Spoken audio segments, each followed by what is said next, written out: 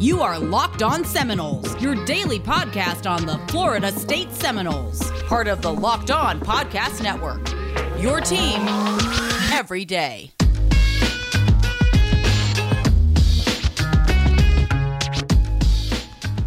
Ladies and gentlemen, happy Friday and welcome to Locked On Seminoles. I'm your host, Max, and in just a moment, I'm going to be joined by Drake and Michael Alford, the CEO of the Florida State Boosters, for part 2 of our interview with him.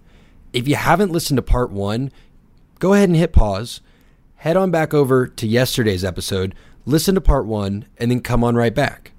If you have listened to part 1, well, you're in luck, because now you get part 2, and it's just as incredible.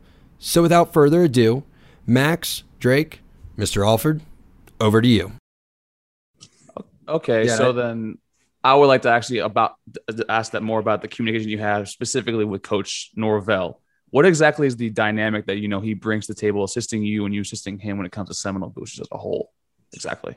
I could tell you who, and I said this yesterday. I was on an interview and was getting questioned by Coach Norvell, and I said, you know who he reminds me of?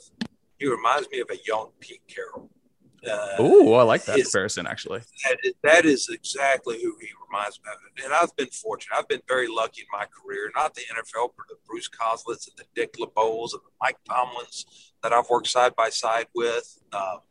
But also, I've been fortunate enough to have been there with Malmore when we hired Nick Saban, to work with Coach Stoops, to be there when we hired Coach Carroll, and to go through those processes. And he reminds me of a young Pete Carroll and the energy that he brings, the core values he puts into a program, how he truly cares about the holistic man. He wants them to be successful in the field, but he's more important to him is make sure they get that degree and they leave and they contribute to their communities. They're good fathers. They're good husbands. That's the most important thing. The core values he talks about to this team on a daily basis. If you put in the right core values, winning takes care of itself down the road. And he's really passionate about that. But the energy level he brings in a conversation to the team and the values he's put, when you put him in, now think about it, guys, he has not been able to sit in a home with a family yet since he's been at FSU. Mm-hmm. That's not at a home visit.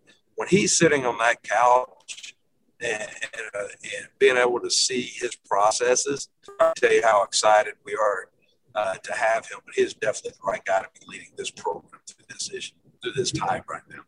That's very, very exciting about that, because you can see from the press conference from the first time we saw him, he's a very charismatic individual. And also not only that, you can see that he cares about the work you put in, but he cares about each and every single individual player specifically, which is wonderful. And say he's a young Pete Carroll. I mean, me and Max can remember exactly what happened with young Pete Carroll at USC. So trust me, if that's the end game right there, I am all on board with that. But following up with that, then I'm going to ask you one more personal question. So with this job, what do you think is the more challenging aspect? Since you are taking over Andy Miller, who has been there for 40 years, he built the foundation for Seminole Boosters. He's a known name across the entire college football landscape. What do you think is more difficult aspect of your job? Is it maintaining the relationship and building the trust with the longtime boosters, or do you believe it's bringing in a new crop of alumni to actually become Seminole Boosters for the rest of their time? That's a great question, and you're not going to like the answer, but it's really both. I knew you were going to say that too. Replacing Andy, somebody once asked me, Dennis Dodd, a national writer, when I took this job, and called me and goes, Michael, why are you taking that job? I go, well, Dennis, it comes open once every 45 years. It's a pretty special job. And I'm going to hope to have it for another 45 years. But, it's such a unique opportunity to come in to this organization and to use your experiences and put your twist on it. Andy's did such a marvelous job. And like I said earlier, I get to take that torch and moving on. But it is about communicating the vision, because when I first got here, I look at our numbers. I'm very analytical. And I started looking at our past and our history. And at one time, not too long ago, guys, we were over 16,000 boosters to our organization. And we had dropped it down to when I got here, it was like 9,400, 9,300. And that's a big drop in membership. And that correlates to $6 million annually that we're not, the funding that we're not able to provide the athletic department. And really, like I said, the annual fund goes to support the 550 plus student athletes that we have on campus and give them the resources to be successful. So my first drive through the One Tribe campaign, and our staff's doing just a marvelous job of getting out and sharing that vision that we need to get our numbers back up. Because it does help us provide those annual resources to those student athletes. So it is going out and sharing that vision with our current donors. And it's amazing numbers to see.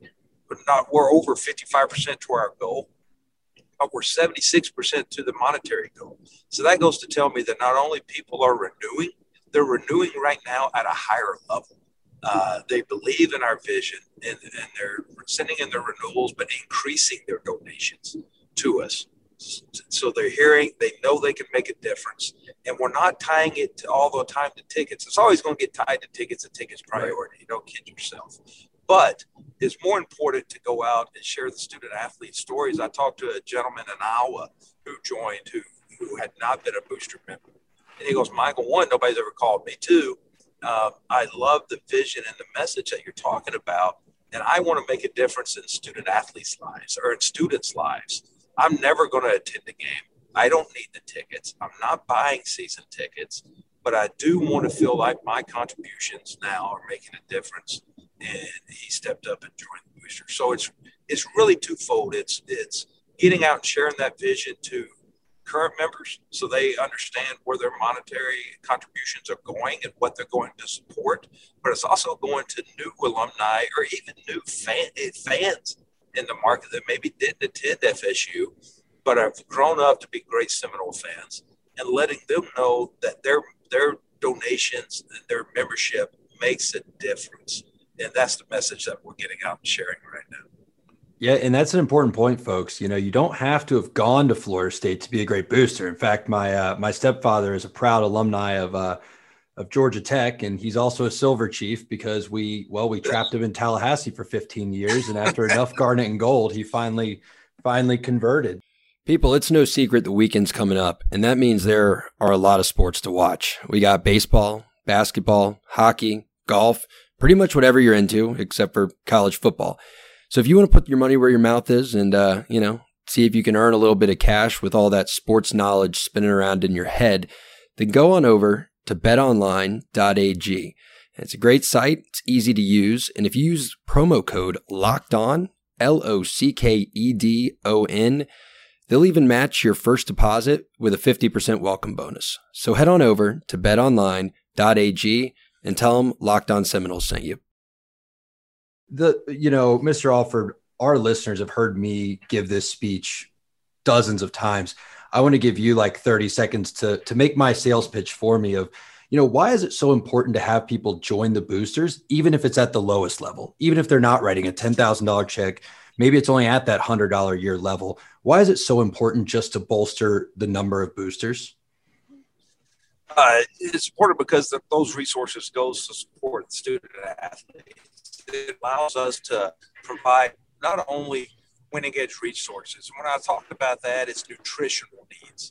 It's life skills programs that we've had to cut because of the lack of membership and the lack of operational funds that we're able to transfer and install. So it's life skill programs that allows us to bring in speakers and provide leadership opportunities to these young men and women so that they not only are they getting a great degree here, but they're getting the experiences elsewhere outside of the classroom. That we're able to provide them, so when they do graduate, they're that much more prepared. Playing Division I sports is going to teach you life lessons. They're going to learn life lessons on the field, or in their sport, on the court, whatever sport they have. But by joining the annual fund, it allows us to really do the extra, do the other things that provides them these leadership opportunities. So when they graduate, they're that much prepared to go and make a difference in their communities and make a difference in their family households.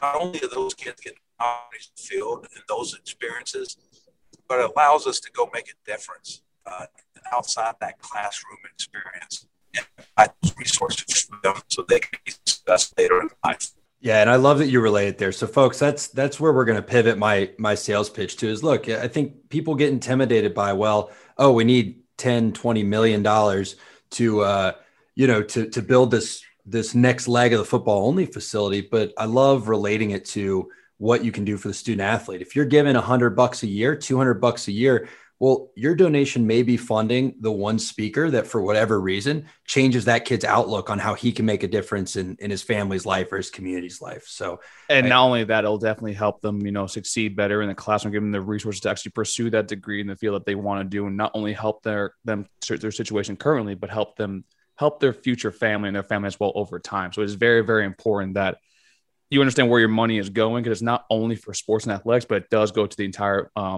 team as a whole. Specifically. Yeah. And so folks, if you're not there yet, please sign up for the boosters, get in there, give whatever you can. We'd love to have tons and tons of money, but if you're like us, just get at the lowest level, become a booster. It matters. And it's a huge help. It's a huge help to the programs. It's a huge help to the school, but most importantly, it's a huge help to the lives of these student athletes. And then I've seen the money firsthand. I used to work over at Hopkins doing compliance work. I've seen the money actually help, these kids it gives them the resources to succeed, not only, on the field, but also in the classroom. Like, to me, I handle majority the academic side of the lacrosse team. Right. So to me, that's like a very, very important thing personally to me. And it's very nice to know that your money doesn't only go to the football team, it goes to the entire school, the athletics department as a whole, and helps them succeed, not only in college, but also for them in the future. So. Yeah, 100%. I mean, I know what a difference been. I was fortunate once again. I know what a difference those resources made for me when I went through. My wife knows, being a Division I athlete, Division I coach, and I see it firsthand in my two daughters of going through and the resources they were able to have and how it's really shaped their life, shaped their philosophy in life to go on and be successful outside of school. So I witness it and see it every day. And that's what's compelling to me. Now, Mr. Alford, before we let you get out of here, we do have to ask some personal questions because we just like to do this, if that's all right with you. That's fine. All right. So Friday night's coming up. You don't have to be on the road. You've had an amazing week of fundraising. They say you can have Friday night off. So you obviously decide to do a date night with your wife, but she says you have to cook. What are you going to make for her? Well, I did go to I went to high school in Lafayette, Louisiana, and I make a mean gumbo. Oh, that sounds so good. A really, really mean gumbo. You can't get it in a restaurant. So when it comes to that time, I'm either on the green egg, extra large green egg, grilling great steaks or pork chops, but also if it comes my go-to, we do gumbo. I can tell you this, I made it at some fundraisers, and the last fundraiser I was at, someone paid $3,500 for a pot of gumbo. So, that's good gumbo. Well, I'm down in the Tampa area now, so if you do another one of those gumbo fundraisers, please let me know. Yeah, I'll fly down and make sure to be trust me, gumbo is probably one of my favorite meals to eat just ever, hands down. Yeah. Chicken and sausage gumbo is pretty strong. Oh, okay. That's awesome. So then I got to ask, you played baseball in college. What is your most memorable moment from playing college baseball? Oh, I don't know if you really want to know this one. So coming out of high school, I was a baseball, football guy. I had Division I offers in both. And my dad was a college football coach, of course. So, I'm sitting there and I'm debating what I want to do. And that was back when you actually didn't commit to you were a senior and you took your 5 visits and all that kind of stuff. But so I'm coming out and I decided I wanted to play both in college. My dad said, no, you're just going to play baseball. You're not going to play in the NFL. You're a better baseball player. Go play. So I had at Mississippi State, I said, all right, I'm not going to play football at Mississippi State. I'm just going to concentrate on baseball. But 11 and I talk about this, and little known fact too, I grew up the biggest and still am FSU baseball fan in the world my whole life. So I grew up in Memphis. My dad was at Memphis State at the time, and that was the old Metro Conference days, right? Mm-hmm. Okay. Or Florida State would come in and play the Tigers at Tim McCarver Stadium with the Memphis Chicks play because the fans, the crowd was so large they couldn't play it at where their home field. They had to go to the minor league park. And I would never miss the Florida State series because they were the king of kings in college baseball. And I'll never forget sitting there watching them one time. My dad tapped me and goes, "See those guys? They fly to games. They don't bus." And I was like, I want to play there. So I grew up the biggest Richie Lewis fan and watching when they got beat by Arizona in the College World Series for the championship. Broke my heart.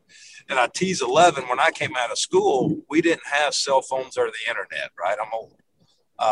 So you just kind of go with who recruits you. I always tease 11. I go, well, if you just would have called, I would have came in a heartbeat. Oh, but man. It came down between LSU and Mississippi State because I was coming out of high school in Lafayette, Louisiana, and went to Mississippi State. And 1990, the Noles are playing in our region. And to go to Omaha, we're playing Burke Masters, who's now the team chaplain for the Chicago Cubs, a priest in Chicago, hits a walk-off grand slam to send us to Omaha over Florida State. Wow. And 11 still talks about that going, he's like, man, Burke Masters. He goes, Now that's what you call a blessing right there. That's right. So being on that team and winning the regional, sending us to Omaha, that not having done that, not hitting the grand slam, but just being a part of it was the most memorable moment in my baseball career. Just the excitement of Dudy Noble, a walk-off grand slam to go to Omaha was just a very special moment. Oh, man, I got to tell you, this interviewing, it's making me hungry. I get a little famished when I'm asking such an esteemed figure like Mr. Alford all these questions, and having such an in-depth conversation takes a lot of brain power, and, it's uplifting. It gets you excited, which also, ironically, makes me hungry. So I think I'm going to have to head on over and grab a Built Bar. If y'all are hungry or you need a snack after your workout, before your workout, really any time that you need 17 grams of protein with only 5 carbs and 5 grams of sugar, grab a Built Bar.